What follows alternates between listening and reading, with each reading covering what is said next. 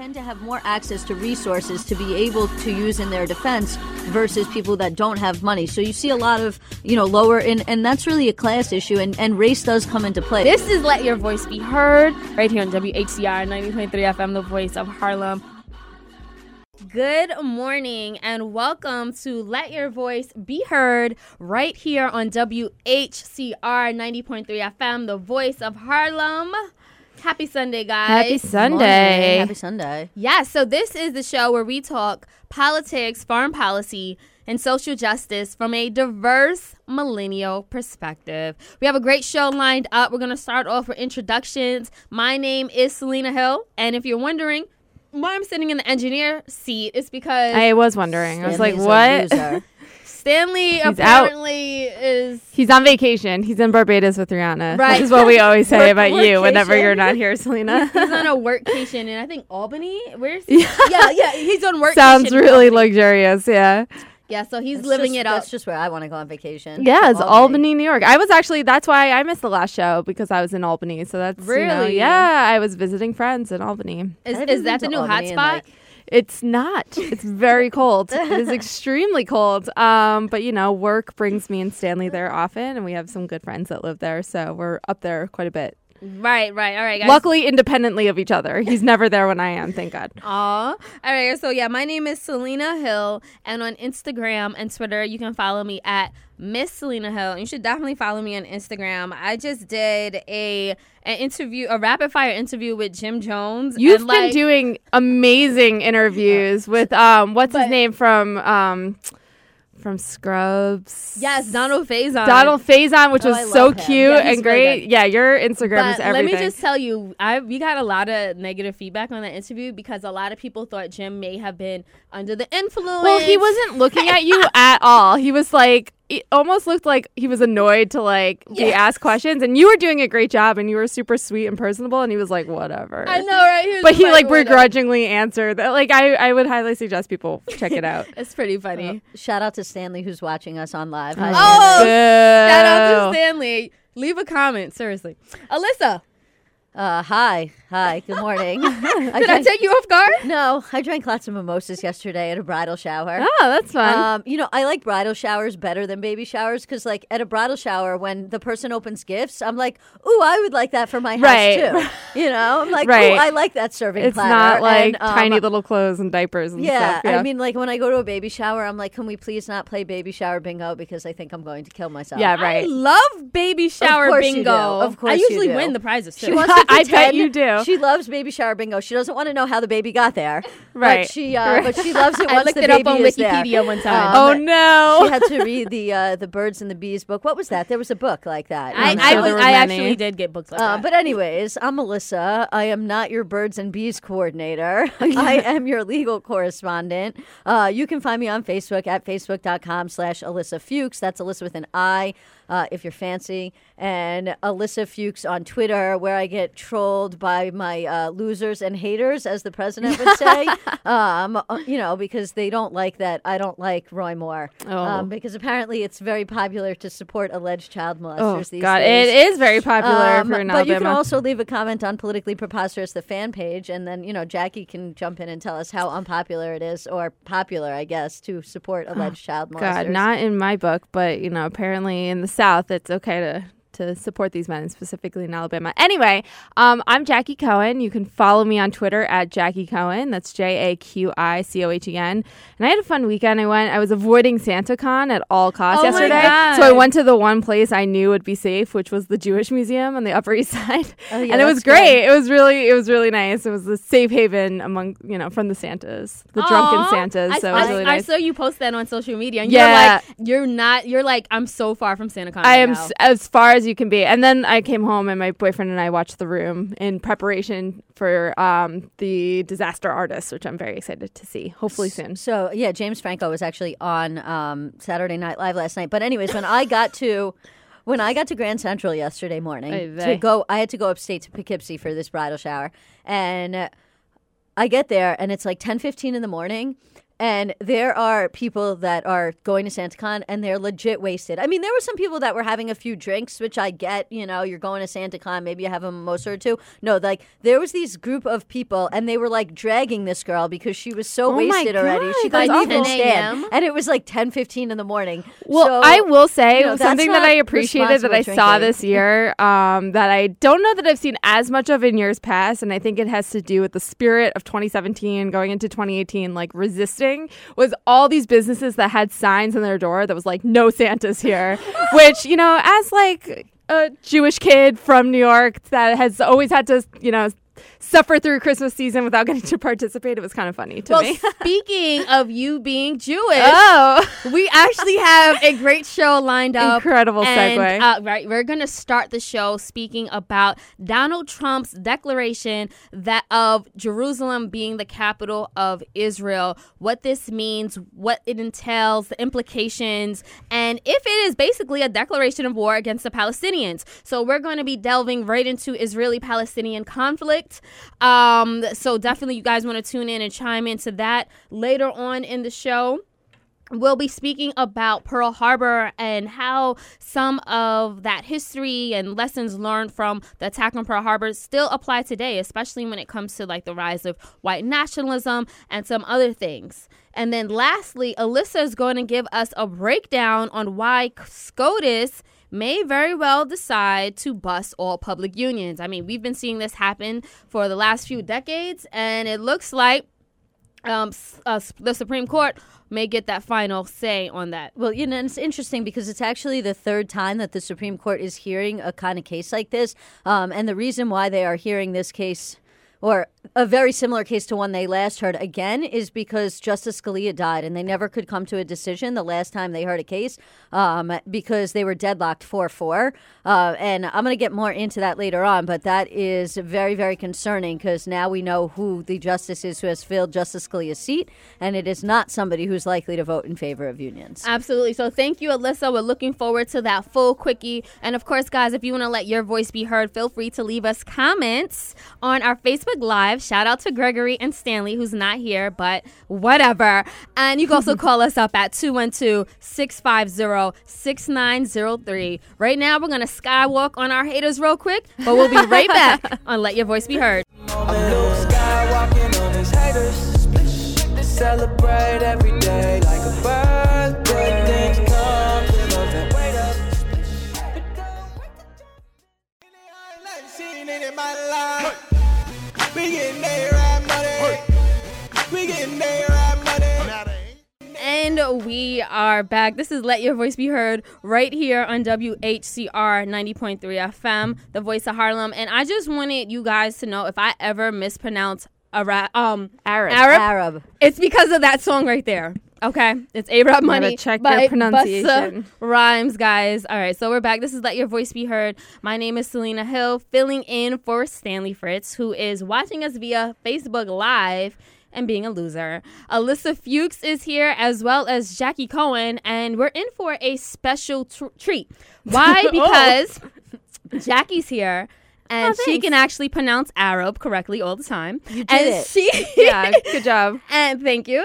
And she's actually going to be introducing the next segment. Yeah. So Jackie's kicking off the show with the conversation about Jerusalem. So Trump. In this segment, in this week, in What the Hell Are You Doing, Donald Trump, Trump made a decision. He issued a statement recognizing Jerusalem as the capital of Israel. So earlier this week, he issued the statement saying that this is a good deal for both Israelis and Palestinians. You know, he's very interested in deals and making good deals, and expressed his desire to move the United States Embassy from Tel Aviv to Jerusalem. And while he signed a 6-month waiver, waiving the right to move the embassy forward, which every president has done since Jerusalem's, I think they added that law where you have to sign the waiver in the 90s. But, I mean, this is a step in a direction that no president since 1948 has taken.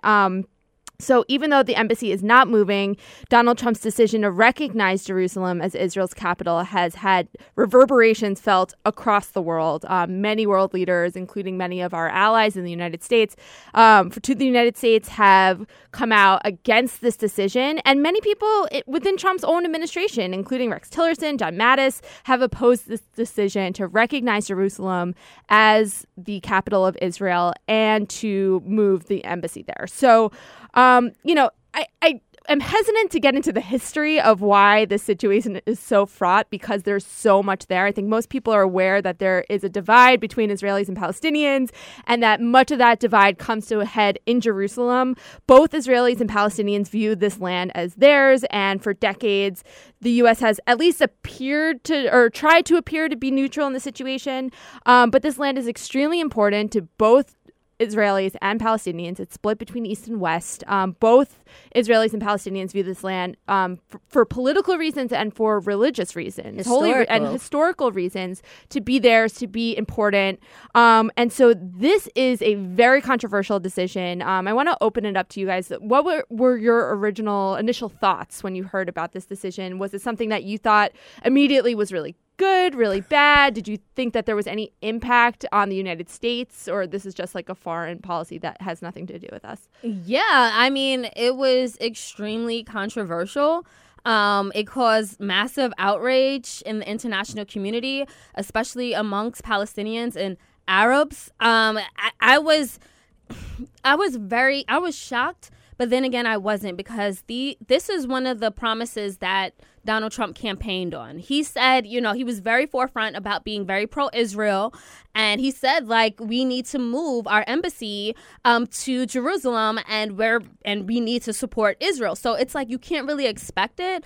But the thing is, I'm with all of the controversy and conflict that this president has buzzing around him and his administration, it's just you would think one day he would just wake up and say, I'm going to do something that's actually going to heal and bring our country together. I'm not going to try to. I'm not going to continue to pander to my base, which happens to be conservative, right-leaning evangelicals, and other Republican and conservatives, but I'm going to do something that would better the nation. But no, he didn't. He made a decision that I think is very unstrategic, because I don't even understand why he made this declaration without getting anything in return. Largely symbolic. Yeah, right. And I think that it's just, I feel like he's still trying to campagn and rally up his base. Well, he's done such a great job dividing our country that he needs to go to the most divisive place on earth, which is Israel-Palestine, and put an even bigger wedge between the two sides there. But Ilyssa? Right. Yeah. I mean, listen, to me, it just didn't seem to make any sense, because other than being symbolic, as I pointed out, there's really not any actual changes that is happening. So it's to me, it's throwing fuel on a fire for no good reason whatsoever in order to appease a small group of your base, be it, evangelicals and right-wing Jews who have been asking for this thing. I mean, at the end of the day, he still signed the waiver to keep the embassy in Tel Aviv. Right. And more importantly, this jettisons the peace talks, because if you really wanted to have peace in the Middle East, this is a decision that is going to make the PLO and make Hamas step away from the table and be like, well, why should we negotiate with you when you smacked us in the face? That's what big reason why everybody was telling him not to do it. And another more important piece of that is the U.S. is supposed to be a non-biased negotiator in the peace deal. Well, if you an honest broker, right, an honest broker. If you are making this decision, then you are essentially saying we are putting our thumbs on the scales for the Israeli people. And so that is going to make it that you are no longer a neutral arbiter and should not be involved in the peace process whatsoever. Well, I think some would argue that the U.S. has already put their thumbs on the scales, Absolutely. Right? And that this is just a more transparent way of saying, well, we support Israel and not Palestine, and that is the U.S. Policy, right? But this is clearly a more overt way of doing so, and has the ability to cause a lot of problems in Israel-Palestine. I think a lot of people are worried that there's going to be violence that results from this. There have already been some more violent protests, I believe, in Lebanon. This morning. Yeah, this morning. So this is something, and a president, as the president, as someone who was so critical of what happened in Benghazi and was so critical of Obama's administration, is putting his own ambassadors at risk of violence, right? Yeah, and the other thing is, he didn't get anything in return. Right. You know, they could have, in some ways, I mean, and you can disagree, but like, it's like he could have said, all right, Bibi Netanyahu, he's the prime minister of Israel. He could have said, listen, we'll move the embassy and we'll announce that Jerusalem is going to be recognized by America's capital. In exchange, you have to stop building settlements in the West Bank right now. Right. And because if you continue to build the settlements, it's going to make it much, much harder for us to have peace. And so he could have extracted a concession. To me, it seems like this was just sort of a giveaway.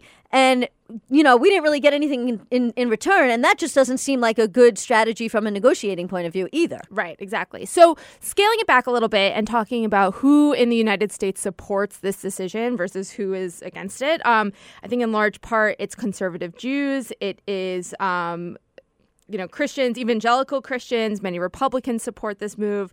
On the opposite side of things, Reform Jews such as myself are opponents of this deal.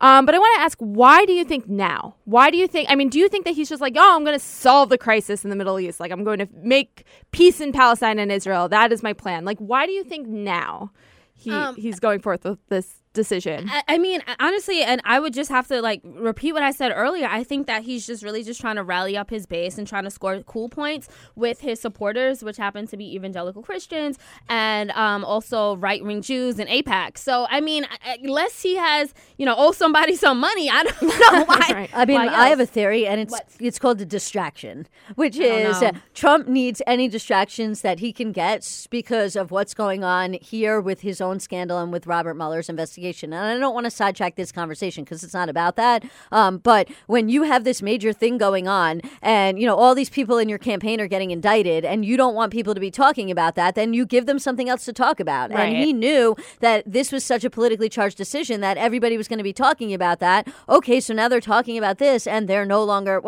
some of us are still talking about Russia, but at least for the moment, it deflects, the attention onto a different issue. Yeah, but it's just still negative attention. But I just wanted to add on to the comment I made about evangelical Christians. They have, since the 1980s, we've seen them rise as a political force. And I think that also is a big factor into why he's pandering to this base. Well, who's up for election this Tuesday, but Roy Moore, who's much of his base is made up of evangelical Christians. So I wonder if that has something to do with it. I mean, it sounds outrageous, but I wouldn't put it past this president to make a decision like this in support of Roy Moore, to get people out and excited to vote and, dog whistle to this evangelical right-wing base. I mean, I think that could be a large part of it. I don't think it's that outrageous knowing this president and how he operates that he would play so fast and loose with the conflict in the Middle East just to get votes for someone like Roy Moore. I mean, but he would. He would. That's the type of person that he is. He absolutely would. Absolutely. And I just want to throw the phone number out there, guys. Please. If you are listening and you want to chime in, feel free to give us a call at 212-650-6903. And we've been seeing Donald Trump go extra hard in supporting and rallying up for Roy Moore over this past weekend.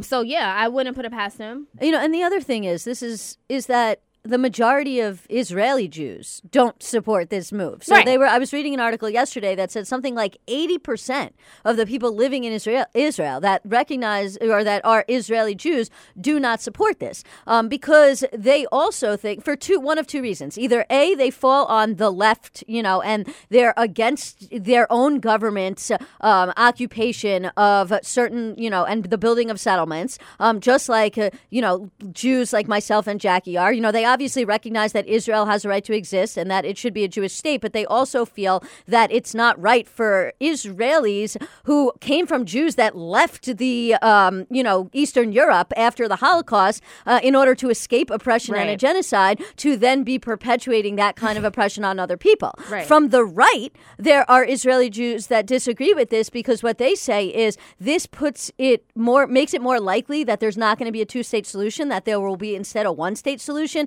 And what's going to happen if there's a one-state solution is either A, you have to only give Arab Israelis limited rights, especially in terms of the right to vote, or B, if you give them full rights, then there's a good possibility that Arab Israelis will start to become, at least equal in the Knesset, which is their legislature, or the majority, at which point the right-wing Israelis will say, well, then it's no longer a Jewish state. Right. Because, the whole idea was that their whole parliament is made up only of Israeli Jews, although now there's some Israeli Arab Jews, because obviously there's been race mixing going on in Israel the same way there's race mixing here. So, and I would also add that I think a lot of Israelis are against this simply because of the threat of violence that it poses, that this can result in a really violent uprising out of anger for this decision. And I think that's something that, Trump wants. I could see him wanting violence to erupt from the situation. I mean, keep in mind that right now he's fighting for a Muslim ban in this country. And I think that he can drum up a violent situation in Israel and then go to Americans and say, hey, look at how violent these Muslims are being. We need a Muslim ban. This is something, he's using this, I think, as a way to politicize issues domestically. I don't really think that he cares too much about foreign policy. I think he cares about winning elections and creating more domestic support. And so between, issuing support for Roy Moore through this decision and creating more support for his Muslim ban, I think that, those are the things that he's focusing on. Absolutely. Selena? Yes, thank you. We actually have a caller who would like to leave a comment, a very special caller by the name of Stanley Fritz. Are you there? God. Hey guys, I'm here. Hello. Hey, Stanley. So you listening? Yes, I am. What do you think? So I heard Ilyssa and Jaqi talking about like a lot of Israeli people are against this move to make Jerusalem the capital, and I have a hard time believing that Israeli citizens are against this or like want a two-state solution because they keep supporting Netanyahu, and he feels empowered enough to do this. And it's not just because a handful of people want this. He has to have some kind of mandate or majority. Stanley, stay on the line. Jaqi has a direct response. I mean, I would argue that it's as true, Israeli citizens want Netanyahu as much as Americans want Trump. There are ways to manipulate elections where the extremists get out and vote for him. And I think that's become increasingly more true. I don't think that, I think there are a lot of moderate and liberal Israelis that do not support Netanyahu and do not support this decision. So, I get what you're saying, that politically it would seem as though this is something that Israelis are all unanimously for, but I think that they are as diverse in their political opinions as we are. Right. No, I would agree with that. I would also add that, we have to recognize that Israel does not have the same type of government that we have. It's coalition governing.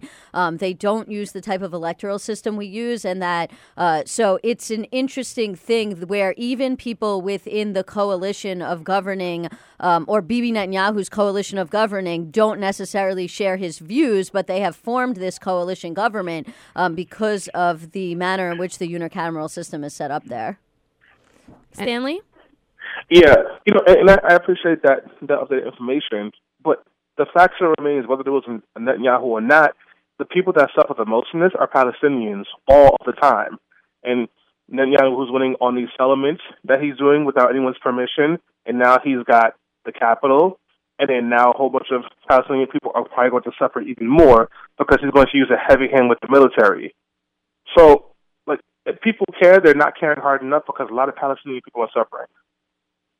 Yeah, Stanley, I think that you make an excellent point there. Yeah. Thank you so much for calling in. If you have another question or comment, you can call back. And guys, if you are listening and want to leave or want to share your thoughts on this, feel free to call us up at 212-650-6903. Jaqi? Well, I think Ilyssa had a quick point. Yeah, no, what I was going to say is today's actually the 70th anniversary of the UN's Declaration on Human Rights. And I think it's interesting because it sort of ties into what Stanley was just saying, that the Palestinian people are the people that are really suffering in this. And that's true. I think of a lot of American Jews in some ways don't realize just how politically fraught the situation is. In some ways, they either haven't been to Israel, which I have. They haven't gone to the West Bank, which I have. and they don't realize the way in which the Israeli government is treating the Palestinian people and oppressing them. And I think if some of the American Jews here, whether they're on the left or the right, realize just how much this is connected back to our own struggle as Jews, and that's why I bring up the UN Declaration on Human Rights, because that was created in 1948 after the Holocaust, when Jewish people sort of were making their pilgrimage back to the land that they call Judea, which, as an aside, is part of the reason why there's so much conflict over this land to begin with, is that all three major religious groups claim that their religions were started in this place. That's another show. We could, spend hours talking about that. But, I think it's really important for American Jews to realize just what's going on there, and to realize that, it's not okay to oppress people because we were oppressed peoples, and we're we have to perpetuate, going forward to make sure we're not oppressing other peoples and not do the same thing that was done to us, because it's wrong. I think we're going to get into that when we come back from break. Stay tuned, guys. This is Let Your Voice Be Heard. And we are back. This is Let Your Voice Be Heard right here on WHCR 90.3 FM, the voice of Harlem. Just coming back from break, we're talking about Trump's declaration that Jerusalem is the capital of Israel, and the implications and outrage that this has caused across the world. And even like American Jews, a lot of, people who just don't lean right and aren't radical are saying this is a horrible decision. And, Jackie, I'll just throw it back to you. Yeah, but many people are saying that this is a good decision, right? Many Americans are in support or supportive, including Chuck Schumer, New York U.S. Senator, right? So why do you think some people are so vehement about supporting this decision, even people that typically go up against Trump? I would have to say, and for what I would think, it would have to be something that stemmed deeply into Islamophobia. I think that that's just been a trend for going on 2 decades, especially after 9/11, where you have people who are less sympathetic to Palestinian oppression, and they more so feel like, they look at the Muslim community as violent, as terrorists, and we see this perpetuated continually in right-wing media and even from our president. So it's like, if you think these people are terrorists, then you're not really gonna side with them. And I also wanted to just bring up that the way Palestinians and Arabs feel is horrible, right? We couldn't get a Palestinian voice here, but from their perspective, I can only imagine what this must mean, because we've seen so many administrations support Israeli oppression and occupation of Palestinians. And I heard one activist say, I'm not even surprised, because the United States is a colonizer. So it only makes sense that they would support the colonization of another dominant country into a people who do not have as many resources. So, it seems to be in line and with it's a drop in the bucket. Yeah. It's a drop in the bucket. That's what some people are saying. Alyssa? Yeah, listen, I think sort of from there's my perspective, and then there's the perspective of American Jews that support this decision. My perspective, as I've said, is I do not support this decision as an American Jew. I've said earlier in the segment, I absolutely support Israel, and I support Israel's right to exist. At the same time, I do not support Israel's right to oppress. I do think there needs to be a solution where Palestinians are given their own state and the full rights of a sovereign state. That said, the way American Jews look at this is that, really one of two ways. Either A, this is our land, period. Palestinians have no right to it whatsoever, which is ahistorical and not historically accurate at all. Or B, there is this perception that sort of comes from a racist place, or a place of fear, where American Jews believe that there are Arabs and Muslims that call for death to Israel. They don't think Israel has the right to exist. They think all Jews should be killed. There's and they say, why should we play into the hands of these terrorists? They think that that Hamas, which does have terrorist ties, or at least part of it does, is just completely a terrorist group, that all these people are terrorists, that they're backwards people, that they should, not be allowed to have a say in a Jewish state, which, side note, if they had their own state, then, which that's sort of a big sticking point is East Jerusalem. Even if you were able to find a way to divide the West Bank out from Israel and say that we were going to give Arabs a sovereign state. There would still be this sticking point over who gets to control East Jerusalem.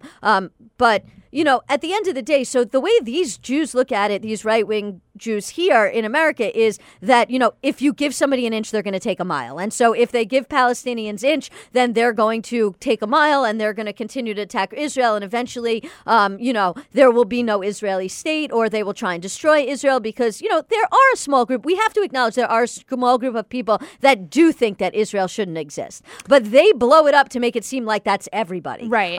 And so that's where I think this is coming from for them. So they're like, you know what, this is our land. We have the right to it. We don't think they should have any right to it. And we want the president to recognize Jerusalem as the capital because that's where the Knesset is. That's where the seat of government is. And, so there's no reason why the United States shouldn't recognize that. Right. I mean, I will speak from my own experience as a Jew growing up in America, growing up in a Reform synagogue, which, was where I did learn about Israel and not about the occupation. I'm sure there are as many types of Jews as there are Jews, or as many ways of being Jewish as there are Jews, right? So I'm not going to speak for everybody's experience, but certainly my own. And I think that a lot of people have a similar shared experience to mine, was that I was taught in my religious upbringing, and I went to Hebrew school for many, many years, was that, Israel belonged to Jews and that Palestinians believed that Jews had no right to exist. Not even that Israelis had no right to exist, but that Jews had no right to exist. And they wanted to, wipe Jews off the face of the earth. This was what I was taught growing up, right? This is what was put forth to me. And it wasn't until I was an adult and I met Palestinians who were like, no, that's not how we roll. We want our own right to exist. We want to not be occupied. We want the right to return to our own land. You get to go on a free birthright trip. It's called your birthright as a Jew to return home to our home and, experience Israel in its entirety and have this great 10-day trip. And we can't even go home and visit our families because they've been displaced, right? And so it wasn't until much later that I sort of had to unwire my brain and relearn what was really happening. But it was a very effective strategy to get me as an American Jew to really just side with Israel without questioning, because it seemed complicated. It seemed like, okay, there's two clear sides, the side that wants me to exist and the side that doesn't. And I'm just going to support Israel without questioning it. And that's a problem. And I think that there are a lot of Jews, especially left-leaning Jews, right? Especially Jews that vote Democratic, that support progressive causes, that are consider themselves progressives and truly are on most issues, except when it comes to Israel, because it's uncomfortable, because Jews have this experience of trauma, right, through the Holocaust, through pogroms that led their families here. They carry this weight of, okay, we survived this thing that many didn't, and so we need to carry on our own legacy. So there's a lot of weight that Jews carry there, but they're using that as justification to oppress another group of people, and that cannot persist. And when we close our eyes to what's happening and, ignore it and pretend that this is something that's happening in another part of the world that has nothing to do with us as American Jews, that is dangerous, because it allows our government to make decisions using our name and on our behalf that we do not consent to. Right. Absolutely. Listen, just to add on to that, which is, I think also, I agree. I was taught the same thing, and I think a lot of other American Jews are also. But to add on to that, I also think part of it is sort of an ignorance on the behalf of American Jews that don't actually realize what the situation is in the West Bank at all. They don't realize that Israelis can come and go freely, and yet there's checkpoints that, tell Palestinians when they can come in, when they can go out. There's constant security. There's people spying on each other all the time and reporting things back to the Israeli government, even when things are not going on. People feel like they can't speak freely about political issues that, are important. There is a total control. There are literally lockdown neighborhoods where Israelis are building settlements at the direction of Bibi Netanyahu in places that were not considered theirs. And what they're finding is that once those lands become occupied by Israelis, they largely will not go back to being Palestinian controlled. And so I think if more American Jews who have said in their own lives, never again will we let somebody like Hitler come to power and put Jews in ghettos and put Jews in concentration camps, and they just don't realize how bad things are. Now, that's not to say that things are as bad as they were in Poland during the 1940s. They are not in some ways, and in some ways they are. Some might argue that they are. Exactly. that's what I said. In some ways they are, in some ways they aren't. But it's not just a matter of the brainwashing. It's also a matter of being brainwashed and then refusing to open your eyes to what's going on. And just to plug, I hate to plug this show now, given the sort of situation going on with like the sexual harassment type stuff, but the last season of Transparent, they go to Israel and they really address this, and there's an episode where one of the characters, who's an American Jew, goes to Ramallah and goes and sees really what's going on and how the Palestinian people are being treated. And yes, this is a fictional TV show, but they do a really good job of being accurate about the situation that's going on there. And if you haven't seen it, or if you don't know what's going on, but you want to like learn about it more in a way that you can watch sort of a fictional American TV show, I would recommend watching the past season of Transparent, not for the LGBTQ issues, but to learn more about the Israel-Palestine conflict. Selena? Yeah, so, all that being said, I think it's important to discuss why it matters for the U.S. to take a side, and if it even does matter. Because, I understand, on the surface, the U.S. was supposed to display some type of neutrality and be that negotiator between both sides. Yeah. And that's the reason why no other president made such a declaration like this. And Trump is, what Trump did is seen as so radical. But on the other side, the flip side of things, under the Obama administration, the U.S. gave the Israeli military $38 million. So it seems like there's almost like this facade where the U.S. was appearing to be very neutral and trying to bring together both sides. But and it seems like Trump disrupted that. But did he, or did he just simply say what he called was a reality and just say, instead of trying to play both sides, I'm going to keep it real. And this is the side that we've always been on. Right. I mean, I brought that up at the beginning of the segment. I think that's a great point, is that the U.S., while attempting to be, or, claiming to be this quote unquote honest broker, really hasn't been, just two-sided in this. They have definitely taken the side of supporting Israel and, funding the Israeli military, certainly. And so I think that's a great point. Is it just Trump pulling the wool off of everybody's eyes and saying, well, this is what we've already been doing, so I'm just going to go ahead? Or, is it more than that? I mean, it sounds like the question about whether or not you would rather somebody be racist to your face than, be racist, in like sort of an underground way where you're not really sure whether it's racism or not.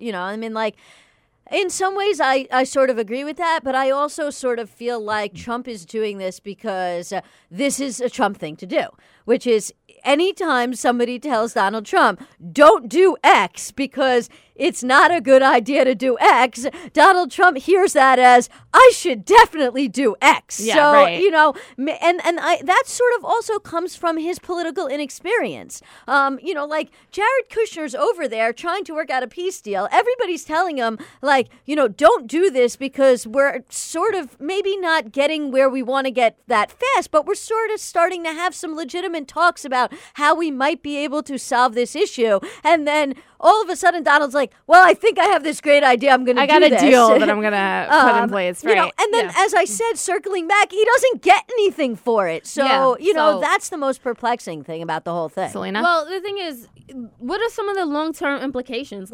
What is this going to lead to? And I've heard some Palestinians say this was a declaration of war against Palestine. And then I've heard other people say that's hyperbolic. Yeah. So what do you think? I think it's entirely possible that this could lead to war. I mean, especially if the embassy moves, right? So in 6 months, every 6 months, the United States president has to sign a waiver deciding whether or not to keep the U.S. embassy in Israel in Tel Aviv or to move it elsewhere to Jerusalem. So, maybe in 6 months, the president decides that it's time to move the embassy and that he really wants to go full steam ahead with this plan. I think that could definitely trigger a war. I mean, that's how fraught the situation is. I mean, there was practically a war almost popped off like a year and a half ago over nothing, right? There was no real impetus for it whatsoever. And then all of a sudden people started firing rockets, and then people started firing rockets back. And then there was this couple week period where things were sort of really, really tense, and we didn't know if a whole war was going to break out, and there was no politically fraught decision at that point in time.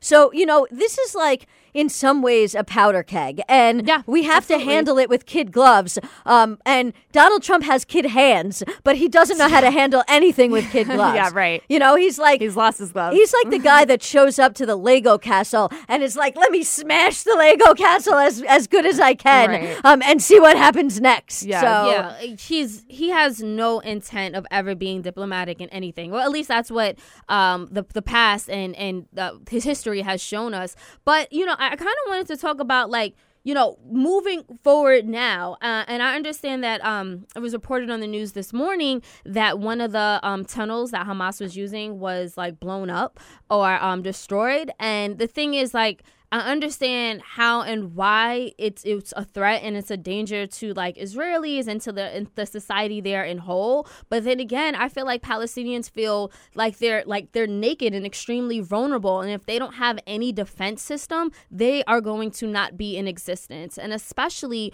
with the anti-Islamic sentiment coming from the West, whether that's America or France, you know, it's like they feel extremely vulnerable. And I think that's even why we have Hamas, because it's seen as if we don't fight back, we won't be here. Yeah, I think that's a great point, right? There's this like chicken or the egg kind of situation. And, you know, I think talking to a lot of American Jews that support this decision, one thing that you hear time and time again is, well, they're violent. They don't want us to exist. Like, they're the violent ones. We're just protecting ourselves. But that's not true, right? That's not, you know, while there is, I can't even believe I'm about to say there's violence on both sides, but they're absolutely, to quote our president. But, you know, while it's true that there is violence on both sides, I mean, it's not, there's this perceived idea that Israel is just acting on the defensive and they're not aggressively taking over land and occupying territories and causing violence themselves. And I think that this comes with this fear of, if we're not on the offense, if we're not doing everything we can to hold on to this land, we'll be, you know, annihilated. And so there's this big misconception that it's just, you know, Israel sitting back and saying, no, hey, like, we're just protecting ourselves, when really I think that's happening in Palestine, you know, with Palestinians as well. Yeah, no, I mean, listen, I agree with all that. I don't really have much else to add. My final closing comments on this situation will be, are that, you know, if you're an American Jew, it is long past time for you to open your eyes to the complete situation. And, you know, I said this earlier, but I'm going to say it again because I think it's really important, which is, as Jews, we are taught, never again. Never let a genocide happen to our people again. Never let an oppression happen to our people again. And not just to our people, to everybody. That's the Martin Niemöller quote, right? You know, first they came for the socialists. I wasn't a socialist, so I didn't speak out. And then they came for this person and that person, and I said nothing. And then they came for me. When Jews do not speak out against this type of oppression because they are scared to wade into this conversation due to the fact it affects them directly or indirectly as a Jew, and, you know, the fact that the Israel is the, you know, quote unquote home and birthplace of the Jewish people, they are being the silent in the same way that people were silent during the 1940s when Jews were being exterminated, and that is not okay. So what I would say is, if you're an American Jew, we don't always have to agree. We can agree to disagree on certain issues, but I think, you know, it's not okay to put the wool over your eyes and pretend as though this stuff is not going on. Yeah, Selena? Yeah, no, those were great points. And I would just, like, I guess ask the question of, like, will there ever be a two-state solution? Like, I mean, it took years to even get to, like, this point before Trump made that declaration, because I know that, like, there are some people advocating for Eastern Jerusalem to belong to the Palestinians and Western Jerusalem to belong to Israel. And it's like, you know, Jaqi, I know you're about to close, and maybe you can answer this question. Do you think that can happen? I mean, not with Trump's direction, certainly not. But I think that, you know, in asking that question, can there be a one or two state solution, or, you know, what is going to result from this? I think to sort of echo what Ilyssa said, as American Jews, we play a tremendous role in upholding what is happening in Israel and the occupation of Palestinian territories. And I think it's not necessarily up to us to decide what is best for Israel-Palestine, but it is our responsibility as American Jews who are progressive, who are left-leaning, who, actively fight back against oppression, to take a good look at the ways that we are complicit in oppression, especially in Israel, the way that we fund and support and uphold oppression through the occupation, and question ourselves. What are we doing? Are we ignoring this issue because it makes us uncomfortable, because we don't, we're afraid for ourselves? Like Ilyssa made that great point that never again, right? Never again. We say that when we talk about the Holocaust, when we talk about oppression of Jews,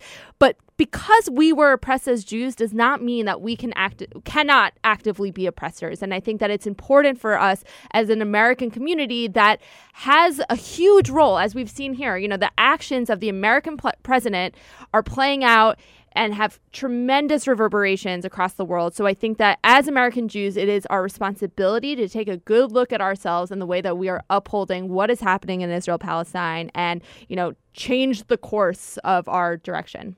Absolutely. And on that note, we do have to take another quick break, but don't go anywhere, guys. When we come back, we're jumping right into some of our favorite stories of the week, the ones we love, the ones we hated, and the ones about all of these Democratic politicians stepping down. So stay tuned. This is Let Your Voice Be Heard. And we are back. This is Let Your Voice Be Heard right here on WHCR 90.3 FM, the voice of Harlem. Happy Sunday, guys. Thank you so much for hanging out with us. Again, my name is Selena Hill. I'm here with Ilyssa Fuchs and Jaqi Cohen. We just wrapped up a great conversation about Israeli occupation in Palestine and how Trump just made everything worse and possibly lead to war. What to do. I know. I mean, hey, this is a Trump world and everything gets worse, apparently. So now we're going to talk about some of our favorite news stories of the week, the ones we love, the ones we love to hate. And of course, guys, you can chime in. The number is 212-650-6903. You should also tweet us at BeHeard_radio, or you can should leave a comment on our Facebook Please, Live we'll read feed. We will read it. If it comes up in time, there's like a slight delay. But post it. But post it anyway. All right, guys. So I'm a bit conflicted. Senator Al Franken and John Conyers stepped down over the past week because of allegations of sexual harassment. We know with John Conyers, who was one of the longest serving congressmen in the House of Representatives and the longest serving African American at that. He was one person who helped pass Martin Luther King Jr. as a federal holiday, and he did some other historic things in our country. But it turns out he settled sexual harassment suits back in 2015, and he used taxpayer money to do so. So that he stepped down, and then Senator Al Franken stepped down over that photograph where he was grabbing a woman's breast and some other. Well, he was. It came out that he had forcibly kissed. Yeah. Wait, wasn't Donald Trump accused of that this week too? Wait, and every week and since weeks before the election. I clearly remember Donald Trump saying, I use a Tic Tac. I just start kissing them. Yeah, and then they let you just do it. And then I just grab her by I don't even ask. I don't even ask. Well, even though he admitted and apologized for that, lately he's actually been denying that that's his voice. Billy Bush said it is his voice. He's denied that that's his voice? He's like, we don't think that's... He said, we don't think it's my voice. Excuse me? But, but here's the question that I have. That's hilarious. Stats show that Republican voters are way more tolerant towards sexism and sexual harassment, meaning that's why Ramore is this news? Is winning in Alabama. Not news. But the thing is, I understand Democrats, we like to take the moral high ground, but now we're leaving Al Franken's seat up for grabs. And we see what's happening in Detroit. So the thing is, I'm all for it, but are we shooting ourselves in the foot in this process? I don't know. I mean, I hear that a lot, but I also think look at this past election and look at how many women, trans women, women of color were just elected. who were running for office for the first time. Like, I think that there's this like fatalistic view that's like, oh, because these men were taken down, who could possibly fill this role? And I'm like, a woman could fill this role, right? And but will she be voted? Will a left-leaning politician fill this seat? I think so. I mean, who knows, right? Like, it's Conyers endorsed his son, so Look, and in Al Franken's seat, Donald Trump won that state, right? So they're Republican. Right. I just wanted to correct something you said earlier about you said, Republicans don't seem to, care so much about the issue as like Democrats do and take the moral high ground. I think Republicans do care about it, but only when it's a Democrat because they're hypocrites. Whereas like Democrats feel like there's sort of this moral high ground that has to be taken regardless of whether it's somebody in their own party or somebody in the opposite party. So it's just like that's the thing that bothers me most about it is that, I'm not saying that Democrats should do something differently. I think Democrats are doing the right thing, actually. Yeah, me too. I think it's frustrating to me that, when Bill Clinton, got a blowjob in the Oval Office, the Republicans' like heads went on fire as if it was like the worst thing to ever happen to America. And now they're literally about to potentially elect an alleged likely possible child molester in Alabama because according to them it's better to vote for a Republican than a liberal, even if the Republican has been accused of touching 14-year-old girls. Right, but I think the conflict comes when I agree, obviously Democrats are holding themselves accountable for this kind of behavior, and we see that because Conyers and Al Franken are stepping down. But at the same time, there's a debate. A lot of people on the left don't think they should step down, right? For the exact same reasons that they don't think that Roy Moore should step out of the election, right? Because they would rather have this Democrat in office than any Republican. And so, it's such a catch-22, right? You're damned if you do, damned if you don't, because you're damned if you do, and then a Republican steps into that seat, but you're damned if you don't, because then you have somebody who has been accused of sexual harassment or abuse, remaining in power. And so it's not an easy conversation to have. Obviously, I agree with Ilyssa. I think the right thing is happening. I think these men should step down. But it's a difficult conversation. I don't think anybody's completely right or wrong. Well, like you said, it's tough, and we're gonna have to see what happens with these empty seats, because if things shift more red and more right, then definitely we're gonna be screwed either way. Guys, be sure to tune in and chime in at 212-650-6903. So this week in racism, Steve King, who is a representative from the 4th District of Iowa, said that diversity is not our strength. And then he quoted the Hungarian prime minister who said, quote, mixing cultures will not lead to a higher quality of life, but a lower one. And this is also the same week that I just want to remind you, in other news, Roy Moore, on top of being an alleged child molester, rapist, etc., and just all around bad person, Roy Moore also said this week that black families were better off during slavery. Oh, so, we have,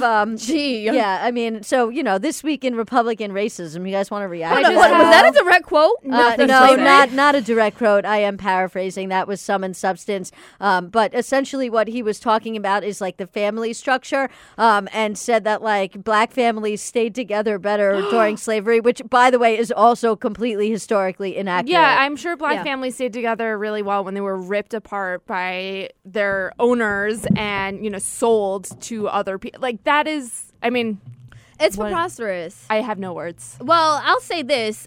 Studies actually show that the more diverse your company and business is, the better your bottom line. The reason being is because when you have a diverse group of people in a marketing room or, in a business meeting, number one, you're less likely to make marketing mistakes like that epic Pepsi ad, which appropriated Black Lives Matter images, and a number of other marketing failures, which we've seen from companies do. Because if you ask me, I just think they don't have enough black people to say, like, hey, don't do that. Like that Dove commercial where a black woman turned into a white woman. Like, you need somebody in there to say, hey, bad idea. Just had one person in there that was like, you probably shouldn't. Just look at it again. Like, just, And on top of that, when you have diversity of thought, it also shows that your business does better. So I think that these people need to come out of the racist thinking of the 1930s that they're in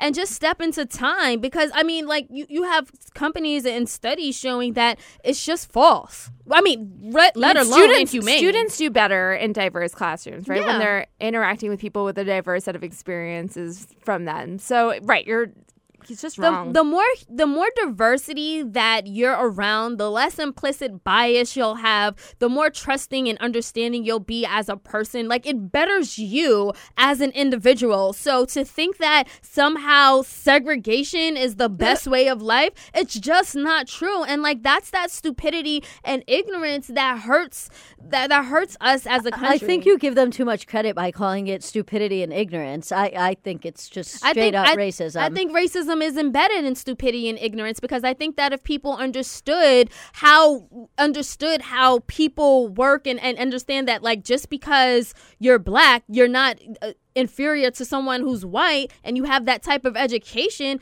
then you'll have a better understanding of the world. So it's in there as well. No, I agree. I'm going to shift gears for a second. I want to talk about something that is, very local to here, but I know it's not just going on here. So there was a big protest this week in New York City. There were many big protests this week. I'm like, which one? Okay, so there was many big protests, but I'm talking specifically about one, which is public defenders. Public defenders protested. That was not the one I thought. Like, there were so many. I too. was rolling through like 5 or 6 of them. That was not the one I thought you were going to. But that's great that there were so many this week. So, and the reason why these public defenders were protesting is because ICE, which is Immigration and Customs Enforcement, are showing up at courthouses, and they are snatching people from courthouses, to bring them to immigration detention. And what public defenders are saying is that this is creating a situation both in civil court and in criminal court where people aren't showing up to court because they're afraid that they may get snatched up by immigration. And so now you are creating a situation where, let's say somebody gets like, I don't know, some kind of minor summons for littering, and they have to go to criminal court to deal with it. And maybe it's even a bogus summons, and they were falsely given this summons, or maybe they actually were littering. But either way, when they don't show up to court because they're afraid that they might get picked up by ICE at the courthouse, they then end up having a warrant, and that makes them even more vulnerable and creates multiple issues.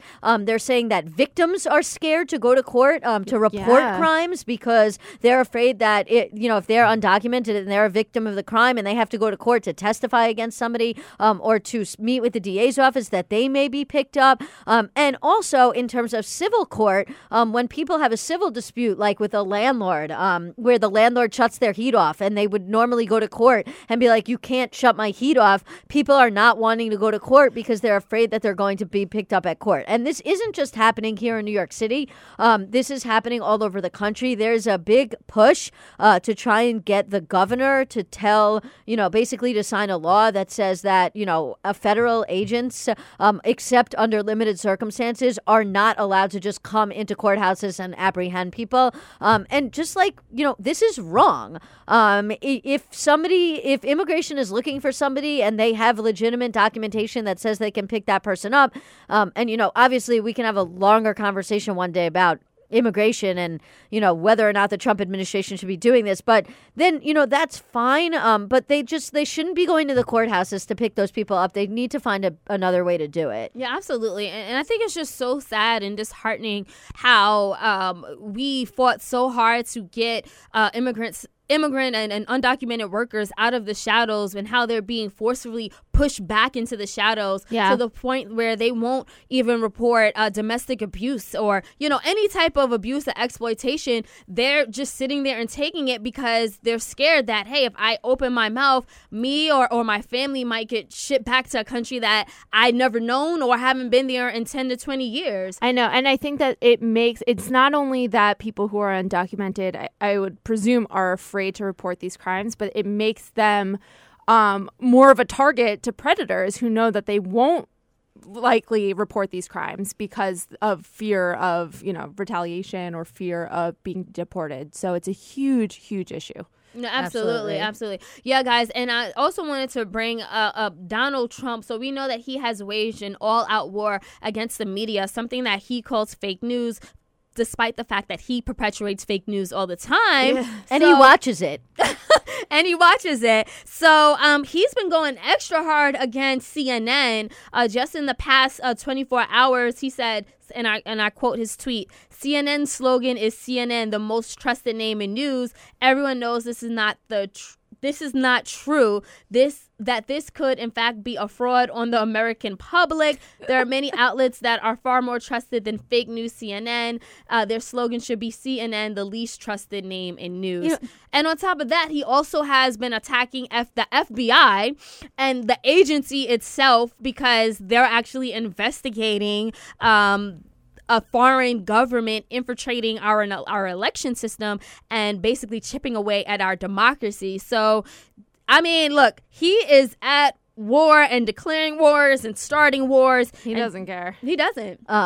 Interesting here. So, two things on this. One, I thought that the pro-law enforcement people voted for Donald Trump because he was so pro-law enforcement, but he spent the past week literally attacking law enforcement. So, the quote-unquote Blue Lives Matter people might want to rethink the whole support for Trump thing. They don't even think like that. No, I know, because they're not smart enough to think like that. But then there's the second level of this, which is Donald Trump is great at projecting. Donald Trump is like, I am rubber and you are glue, and anything you say bounces off me and sticks on you. If Donald Trump is guilty of something, he will find a way to say that somebody else, mostly Hillary Clinton, is guilty of the very thing that he is, is guilty of himself, because this is what people who project do. This is like a classic case for psychological, study on how you blame other people for those things that thing that you are guilty for. And on top of which, apparently now they're saying the White House is saying that following Donald Trump slurring his speech the other day, he's going to go for a physical. Is he going to see Dr. Longhair? I might have just taken a bong hit. Yeah. And are they going to check his mental health? Because, the other day he was talking about rocket fuel and, the energy thing. And then he started talking about Rocket Man at Korea when he was at this crazy campaign rally because he apparently thinks that he's still running for president against Hillary Clinton. I'm just so confused about all of these things. Like, what the heck is going on, guys? I would highly recommend people read. There was a really long article, but really great article in the Times this weekend called "Inside Trump's Hour-by-Hour Battle for Self-Preservation." It was written by Maggie Haberman, Glenn Thrush, who I don't know how he hasn't stepped down yet because he has been accused of sexual assault and harassment, not assault, and Peter Baker, that kind of goes through Trump's mindset and how he operates each day. And apparently he watches Fox and Friends. Not only does he watch it each day, but he DVRs it when he can't watch it in the morning because it's comforting to him. It's like a soothing video. It's like some of us watch puppy videos on YouTube to relax at the end of the day, but he watches Fox and Friends to feel better about himself. Ego stroke. When he's not at Fox and Friends, he's at the Winter White House, Mar-a-Lago. Yeah, it's horrible, and I think that the reason why he watches Fox is because that's the only network that will perpetuate fake news and propaganda that just boosts his esteem and ego, and probably makes him feel really good about himself because he knows how much he's hated. Goebbels would be so proud. For real. Keeping this on theme today. Yeah, definitely, guys. But on that note, we do have to take another break, but don't go anywhere. We're going to continue the conversations going right here, right now on Let Your Voice Be Heard. I wanna make love.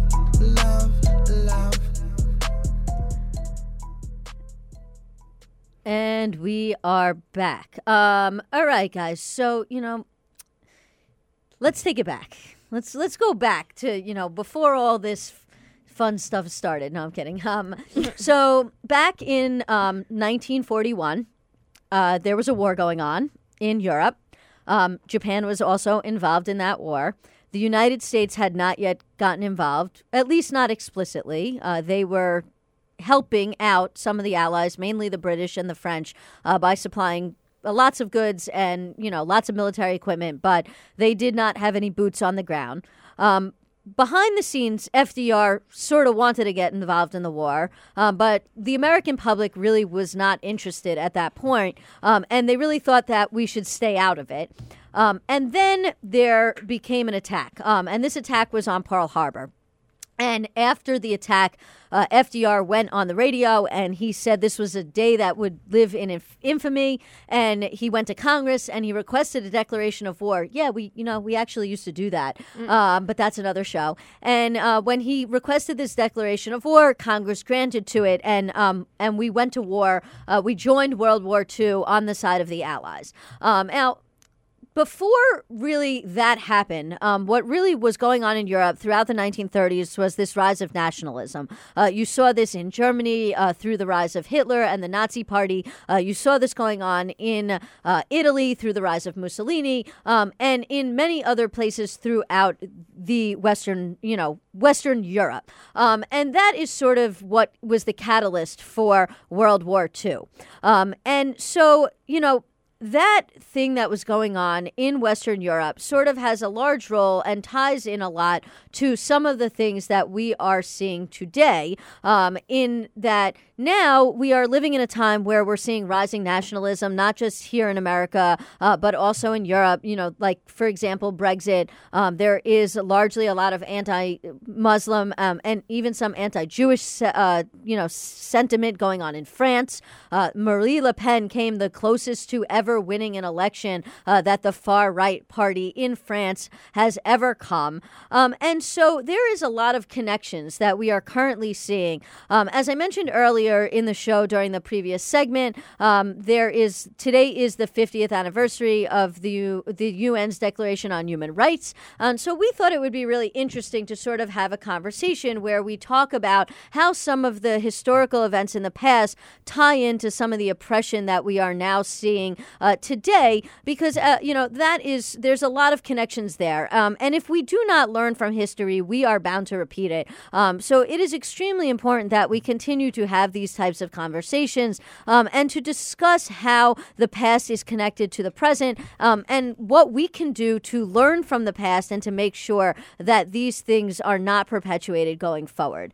So on that note, and with that historical background, I'm going to open it up to the panel, and I'm going to ask you guys, what do you think about some of the things that we're currently seeing going on today, and how they connect back to some of the things going on during the 1940s? Jaqi? Well, what's interesting to sort of tie it back to the last segment is that we're still, it's not even that we can compare things that happened then in the 1940s to what are happening today as being similar, but we're still dealing with the effect of World War II and certainly the Holocaust when it comes to Israel and the way that Jews are looking at foreign policy, specifically dealing with Israel and Palestine. But, I think that history is incredibly important. I think it's sort of underrated why it's so necessary to learn our history and to learn that, just because we're in 2017 and not in 1937, doesn't mean that we can't err in the same ways. And, history tends to repeat itself, often differently. But, there are a lot of things that we did then that we might do now. And so I think it's important to look back at where we've come from so that we don't make the same mistakes again. Yeah, absolutely. And I think that there's a lot to say there about like what happened following World War II and specifically the attack on Pearl Harbor, and how it sort of led to a lot of anti-immigrant sentiment. We saw that Japanese Americans were forced into internment camps. And I think that if you look at what's happening today, especially against the Muslim community, there was an attack again on New York City back in 2001. And that led to the rise of anti-Muslim sentiment and a lot of anti-immigration as well. And those people who felt like that, they voted and they won. And now we have a president who's literally enacting this type of rhetoric and putting it into policy, putting it into legislation. We see that with the Muslim ban.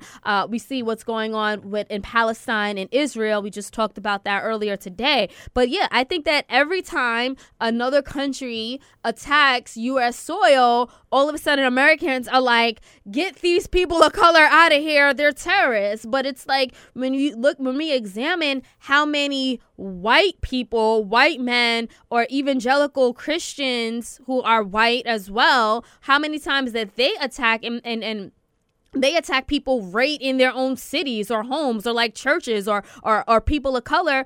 We never really look at that as something that's more than an isolated incident. And I think that it's terrible and it's disheartening that we continue to make these mistakes. No, Ilyssa? I think that's a great point. I was reading an article the other day, and it said that basically 99.9% of terrorist attacks are being perpetuated by men. And so then the question becomes, okay, well, do we ban men, right? You know, Yes. like that was obviously Yes. a rhetorical question. But it just goes to show you, and I'm glad that you brought up the internment camps because it was something that I wanted to talk about, which is, you know, like liberals, they hold FDR up as this great progressive. And in terms of economics, he really was. You know, he had the New Deal and it was great. But at the same time, FDR was likely an anti-Semite. He was very much somebody who wanted to get involved in a war and, you know, believed in the military-industrial complex.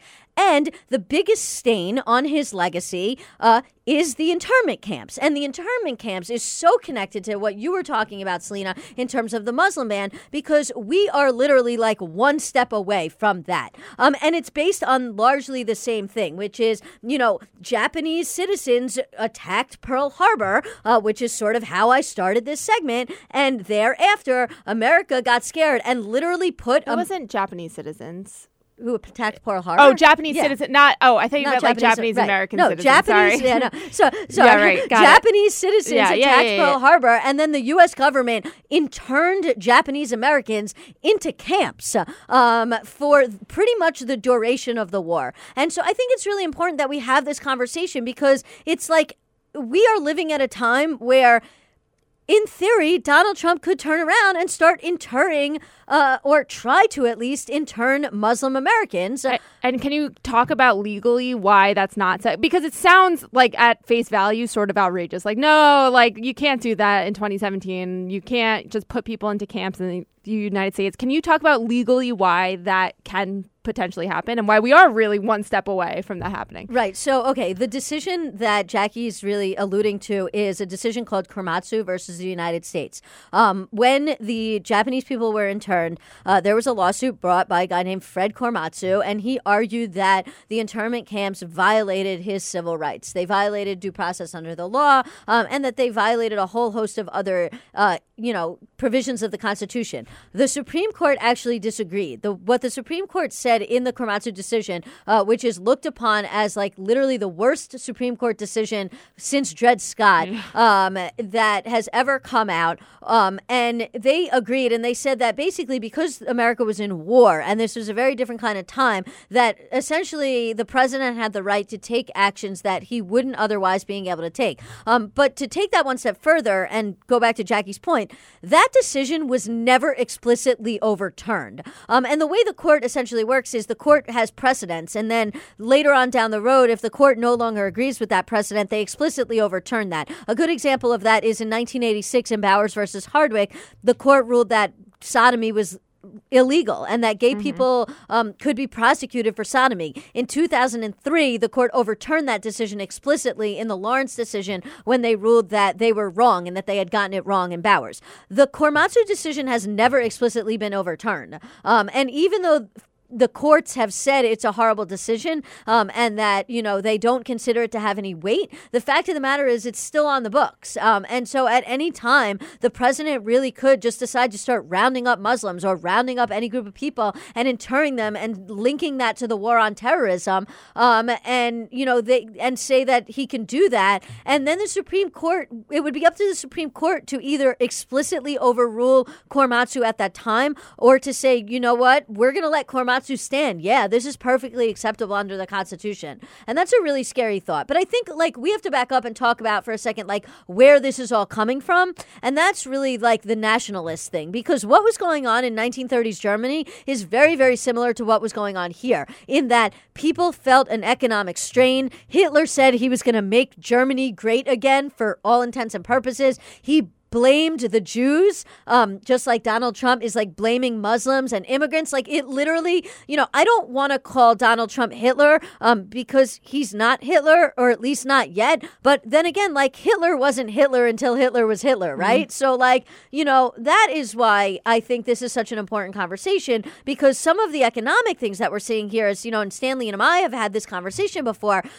white people felt economically disadvantaged, and that is part of the reason, along with racism, why they voted for Donald Trump. No, you're absolutely right. And guys, if you're listening and you want to chime in, again, the number is 212-650-6903. No, I just wanted to chime in because I actually heard a report where it said that studies show that when citizens or individuals, particularly white people, feel at an economic disadvantage or they feel economically threatened, they tend to group together and they tend to use this fear to ostracize the other. And as Ilyssa points out, the other back then were Japanese folks, right? Or even Jews, or even people who were like from Ireland at one point in this country. And now that other happens to be brown people from Arabic countries and from Central America and other Hispanic-speaking countries. So again, it's history. It's repeating itself, and it all stems down to white supremacy, because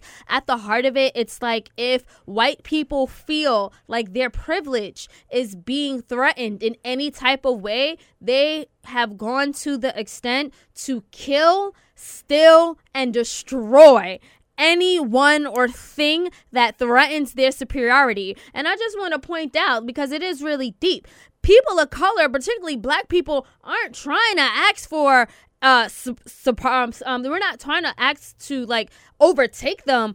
We're fighting for equality. Right. Equality threatens white supremacy so much to the point where they're like, we're going to use the law and elect people into a different congressional seats and even our White House that are going to uphold legislation, rhetoric, and policies that will keep these people out. Right. And I mean, I think somewhere deep down, these white supremacists fear that they'll be treated by people of color the way that they've treated people of color. And they know how bad that is. And so they'll do anything to keep that from happening. Well, yeah, I mean, listen, that plays right into the Roy Moore thing, which is people are going to vote for Roy Moore despite the allegations against him because he is a vehement white supremacist. Yeah. He wants to go to Congress and uphold white supremacist values. I actually, just as a funny aside, I saw people talking the other day about if we want to make America great again, that we should make Roy Moore a slave, which sort of plays into that thing that you said, that like white people are afraid that if they're no longer in the majority, that they're going to be oppressed. I don't. You know what? I don't even think it goes that far. I think that they just don't even want to compete on equal footing. That's what I'm saying. It's not even about oppression. They just do not want to lose their supremacy. Jaqi? Yeah, no, I definitely think you're right. And it's sad because when you look at like the disparity of wealth in this country and you look at, working class white people, they have a lot more in common with everybody else than they do with Donald Trump, right? But they want to uphold Donald Trump and, these sort of like rich white people who do not care about them, right? And they're, and are happy and willing to exploit their work and their rights to gain more power and more influence and more money because they don't want to be considered in the same category, the same boat as everybody else. And so they're willing to do and say and vote for whomever to have this perception of being in control and, being powerful. Absolutely. And, Ilyssa gave an excellent historical analysis of the rise of white nationalism following the attack on Pearl Harbor and how that compares to today. But let's talk about some of the differences, because back then, folks didn't have social media and access. They weren't live tweeting the attacks on Pearl Harbor. Absolutely. And they did not have access at a click of a button to send out information that can hit every spot, every corner of the world. Or misinformation. Right. And so let's talk about that, because, I mean, I know history repeats itself, but do you think that we're living in a time that's even worse because of social media and access to information? I think that's hard to say. I think it's good and it's bad, right? Because social media social media, it's both. It's good and it's bad, right? There have been negative things perpetuated, and certainly a lot of people blame a lot. And Russia interfered with like Facebook and, bought ads, and there was a lot of fake news that was spread throughout Facebook. But social media has served a really valuable purpose as well, to be able to mobilize people and organize. And it's shed a light on parts of the world that, we as Americans may not have access to. It was one of the key. Twitter was crucial for the Arab Spring, right? So, to find out what was going on. And, so it has provided a lot of transparency into places and sunlight into things that we may not have had access to otherwise. But on the flip side, it's put forth a lot of false ideas and narratives, and has been a platform to elevate these incorrect notions about society, and, articles that are fake. We saw a lot of fake news being spread throughout Facebook, that everybody fell for. Yeah, I mean, listen, I agree with you. I think it's sort of like a blessing and a curse. Like, on one level, people now have access to, like, information at the tip of their fingers.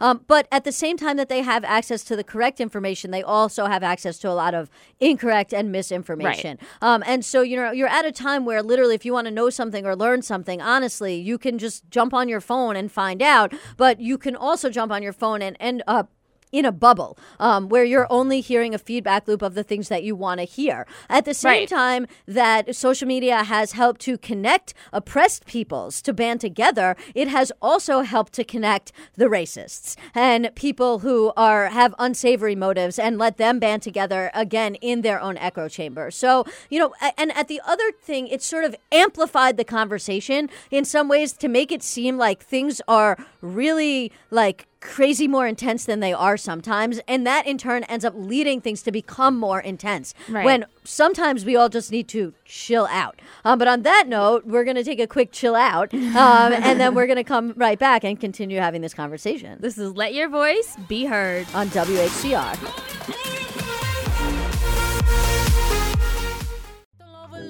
I'd rather be crazy. Hold up, they don't love you like I love you. Slow down, they don't love you like I love you. Back up.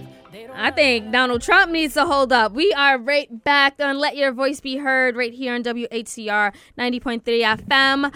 My name is Selena Hill. I'm here with my co-hosts Ilyssa Fuchs and Jaqi Cohen. Stanley Fritz is somewhere in the abyss watching us via Facebook Live. Hey, Stanley.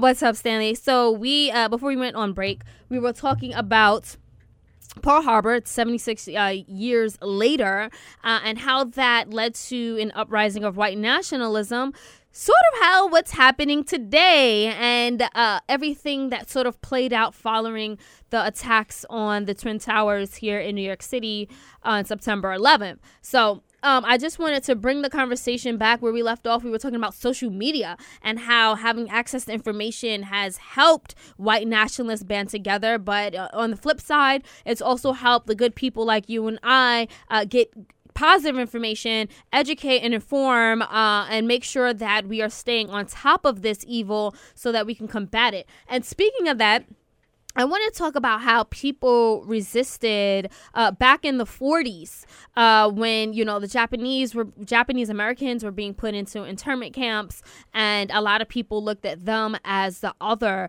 There were still, and even like around the world when anti-Semitism was at its high, there were still some good people who were resisting and pushing back. I'll throw it to you, Ilyssa. Right. So, I mean, one of the things that people who were not Jewish in Germany did was they helped to help Jewish people escape from Germany.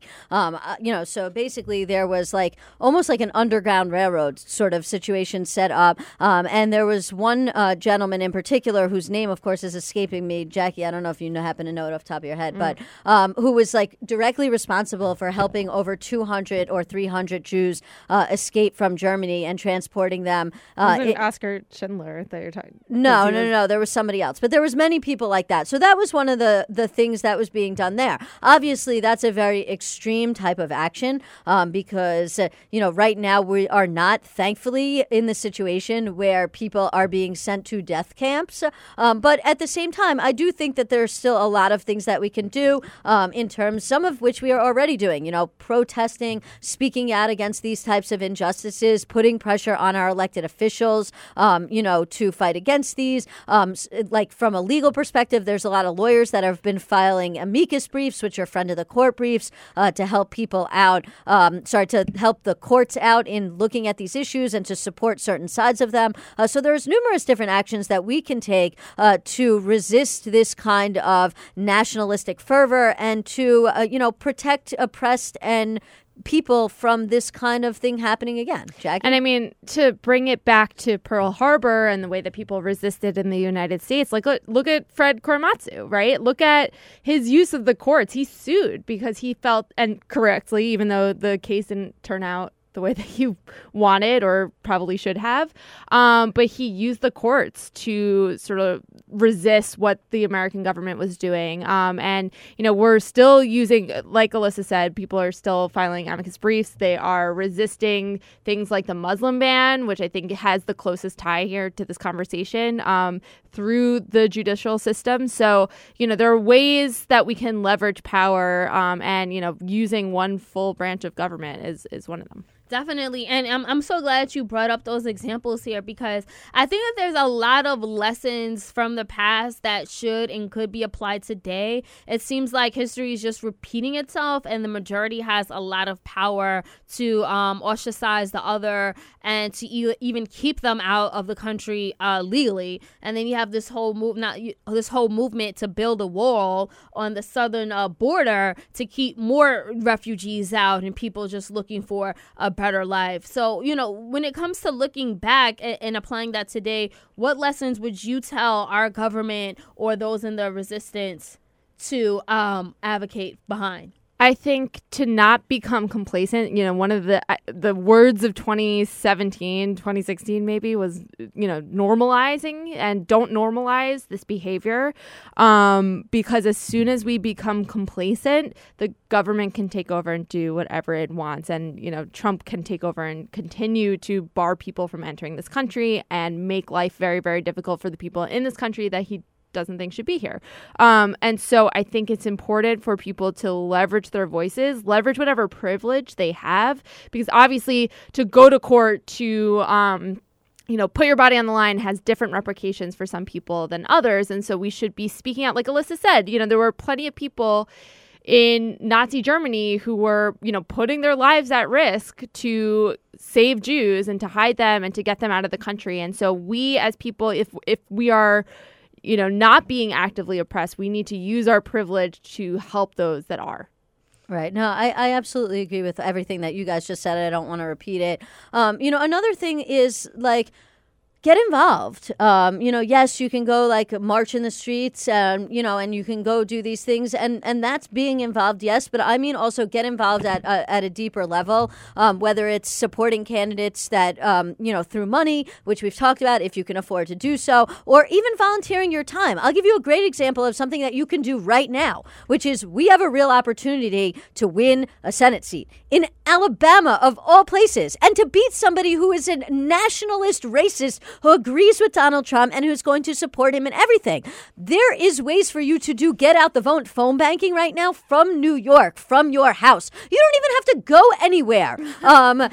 So I saw numerous, there's also, there's information. I don't know exactly the information on where you go to do that. But I know that I saw people talking about it. If you go online and Google phone banking for Doug Jones, there are at least one or two locations that are set up here in New York City where you can go phone bank for Doug Jones. And I know that there's ways for you to do it from your house. So there are legitimately ways for you to get involved and to help, and the other thing is, talk to your family members, have uncomfortable conversations. People always say, oh, we don't want to have that kind of conversation at the dinner table, during Christmas, during Thanksgiving. You know, you might not want to have that conversation, but that's almost the best time to have that conversation with the people in your family because they're a captive audience. They cannot go anywhere. And they're probably not hanging out with you any other time. So, you know, like, who wants to hang out with them? I'm sorry, but like, confront your family with these harsh realities, especially if you have that uncle in your family who says things that are borderline racist. Like, you know, because at the end of the day, this goes back to what I was saying in the last segment. When people don't speak up, when people don't do anything, this is when atrocities happen. This is when genocides happen. This is when people start getting literally sent to camps on trains and people in the community see it and they don't say anything about it. We do not want it to get to that point, and there's no reason it should ever get to that level. But if you do not speak out and say anything, then you are complicit in that kind of action. Yeah. What did Dr. King say about the white moderate being like the biggest threat to society? Like there's something so true about, you know, you can think the way that you think and you can have your progressive ideals. And if you keep that to yourself and you allow people in your life to perpetuate false narratives and hate and bigotry and you don't do anything about it, you are a part of the problem. And I want to really echo what Ilyssa said, that it's uncomfortable to have these conversations, and that's okay. These are uncomfortable topics, right? But it is your responsibility. If you know, it's not enough anymore to just simply go out and vote or just believe that these things are true. You need to have these uncomfortable conversations. You need to talk to your family, to your friends, because they're not going to turn on CNN and believe strangers that they have no investment in. They'll be more willing to listen to you. And take it from me as somebody that knows personally, it can be difficult to have these conversations one-on-one. They don't go super easily. You know, you might not make a lot of progress in the first 1 or 2 or 10 or 20 conversations, but progress can be made. You need to hold the people in your life accountable. You shouldn't expect others to do it if you cannot.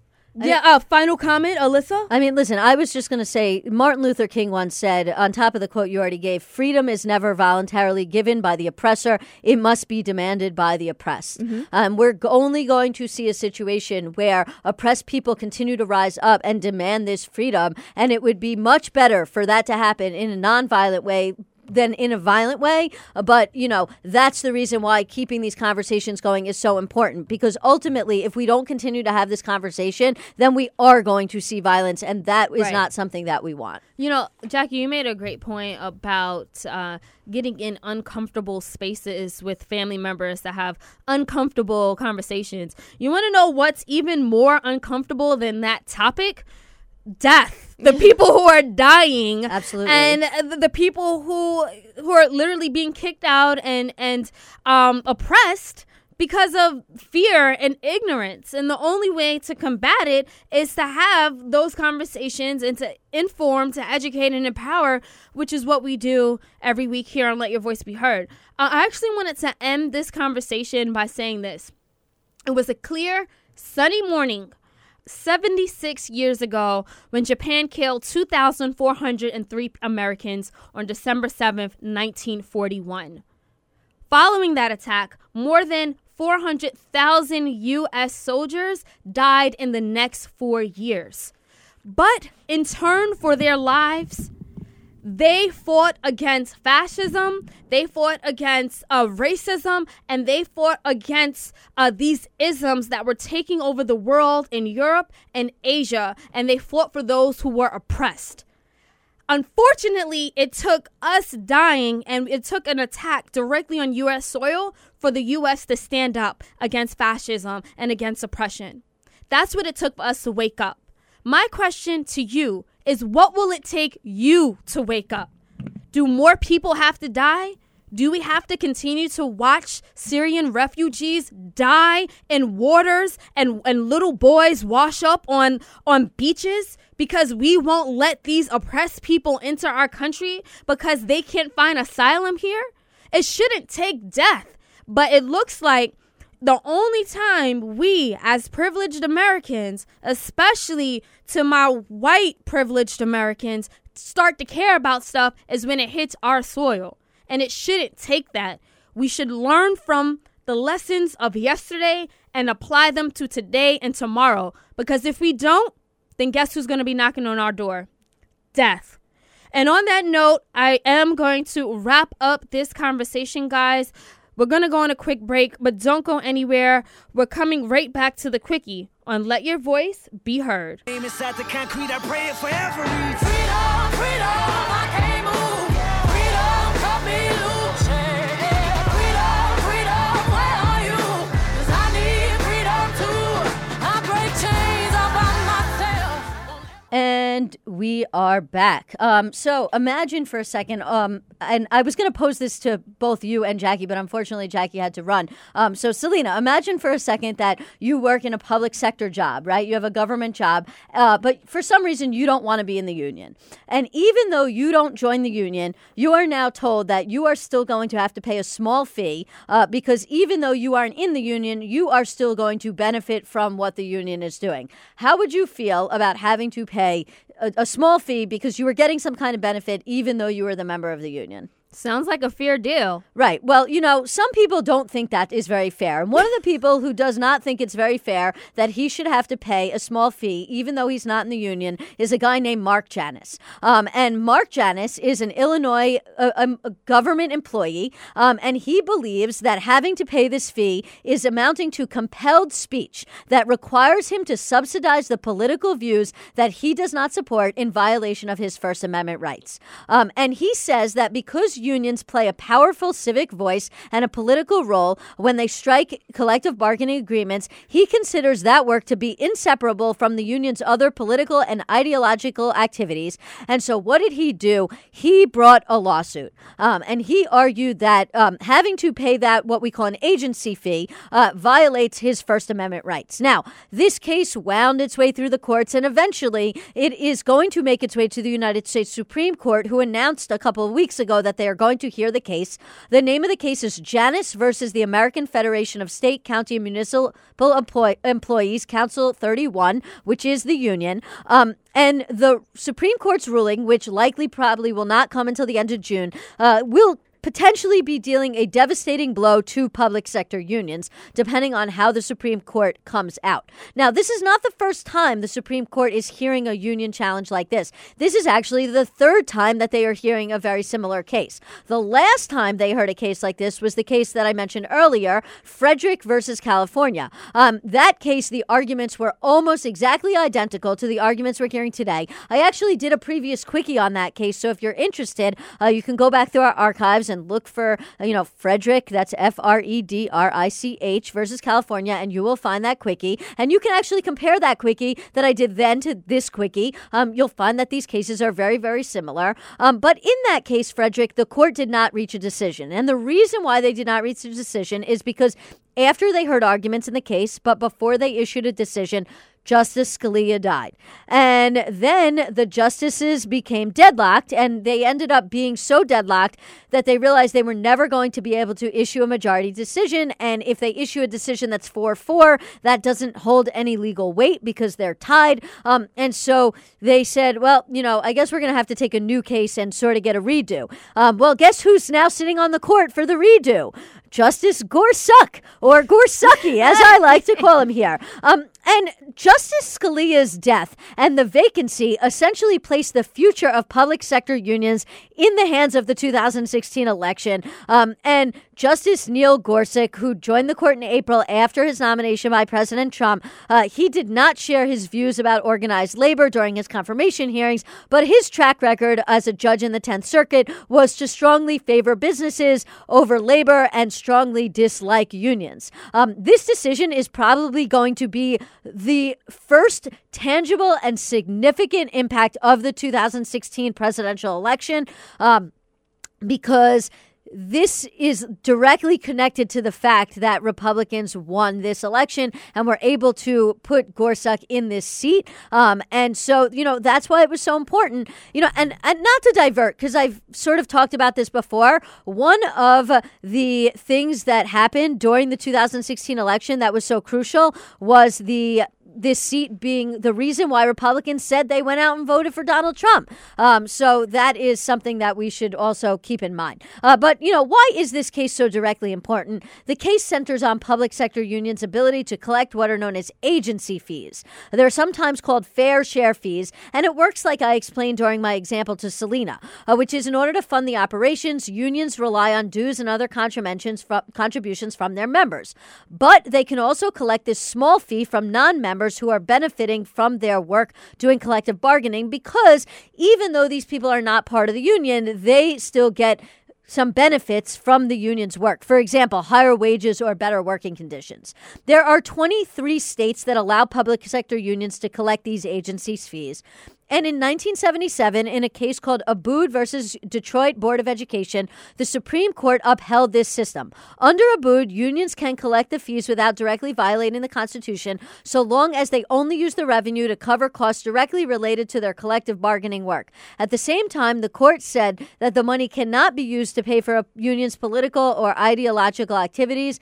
Janus, the guy who is suing, Mark Janus, as I mentioned, he wants to change that. He believes that these two things are inseparable, that the collective bargaining work is inseparable from the union's political or ideological activities, and therefore he is being compelled to give speech that he doesn't want to give by having to pay this fee. Organized labor groups strongly disagree with this interpretation. They oppose the court's efforts to reconsider the Abood decision. Unions use the term fair share payments because they argue that the fees prevent non-union members from free riding and getting a benefit that they didn't pay for, and that it solves the free rider problem. Now, what can we expect? Well, the court's conservative members, led by Justice Samuel Alito, have signaled that they are uncomfortable with the Abood decision in recent years.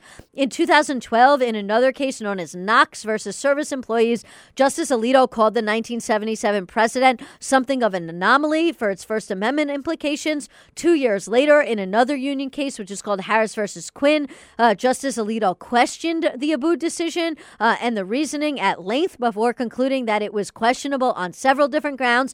And the 5-justice majority in Harris effectively telegraphed that they are willing to overturn this Abood decision. And now, as I said, they have their 5th member through Justice Gorsuch. Merrick Garland, he might not have voted for this. Somebody that Hillary Clinton would have appointed to this court seat, had she have won, almost definitely would not have voted for this. Elections have consequences, but I digress. What happens if Janus wins? What is that consequence going to be? Well, if Janus prevails and Abood is overturned, the court's ruling could effectively act as a nationwide right-to-work law for the country's public sector unions, with potentially crushing implications for the funding and the resources of the unions that represent them. This is because it was estimated in 2015 that only about a third of the workers that public unions represent would pay fees no matter what. About half of those people were on the fence about it. In other words, if given the option to leave the union and avoid paying a fee, many would take that option, and they would still be getting a benefit from the union's collective bargaining efforts nonetheless. That would not only affect the union's financial health, but would possibly have broader implications for politics more broadly.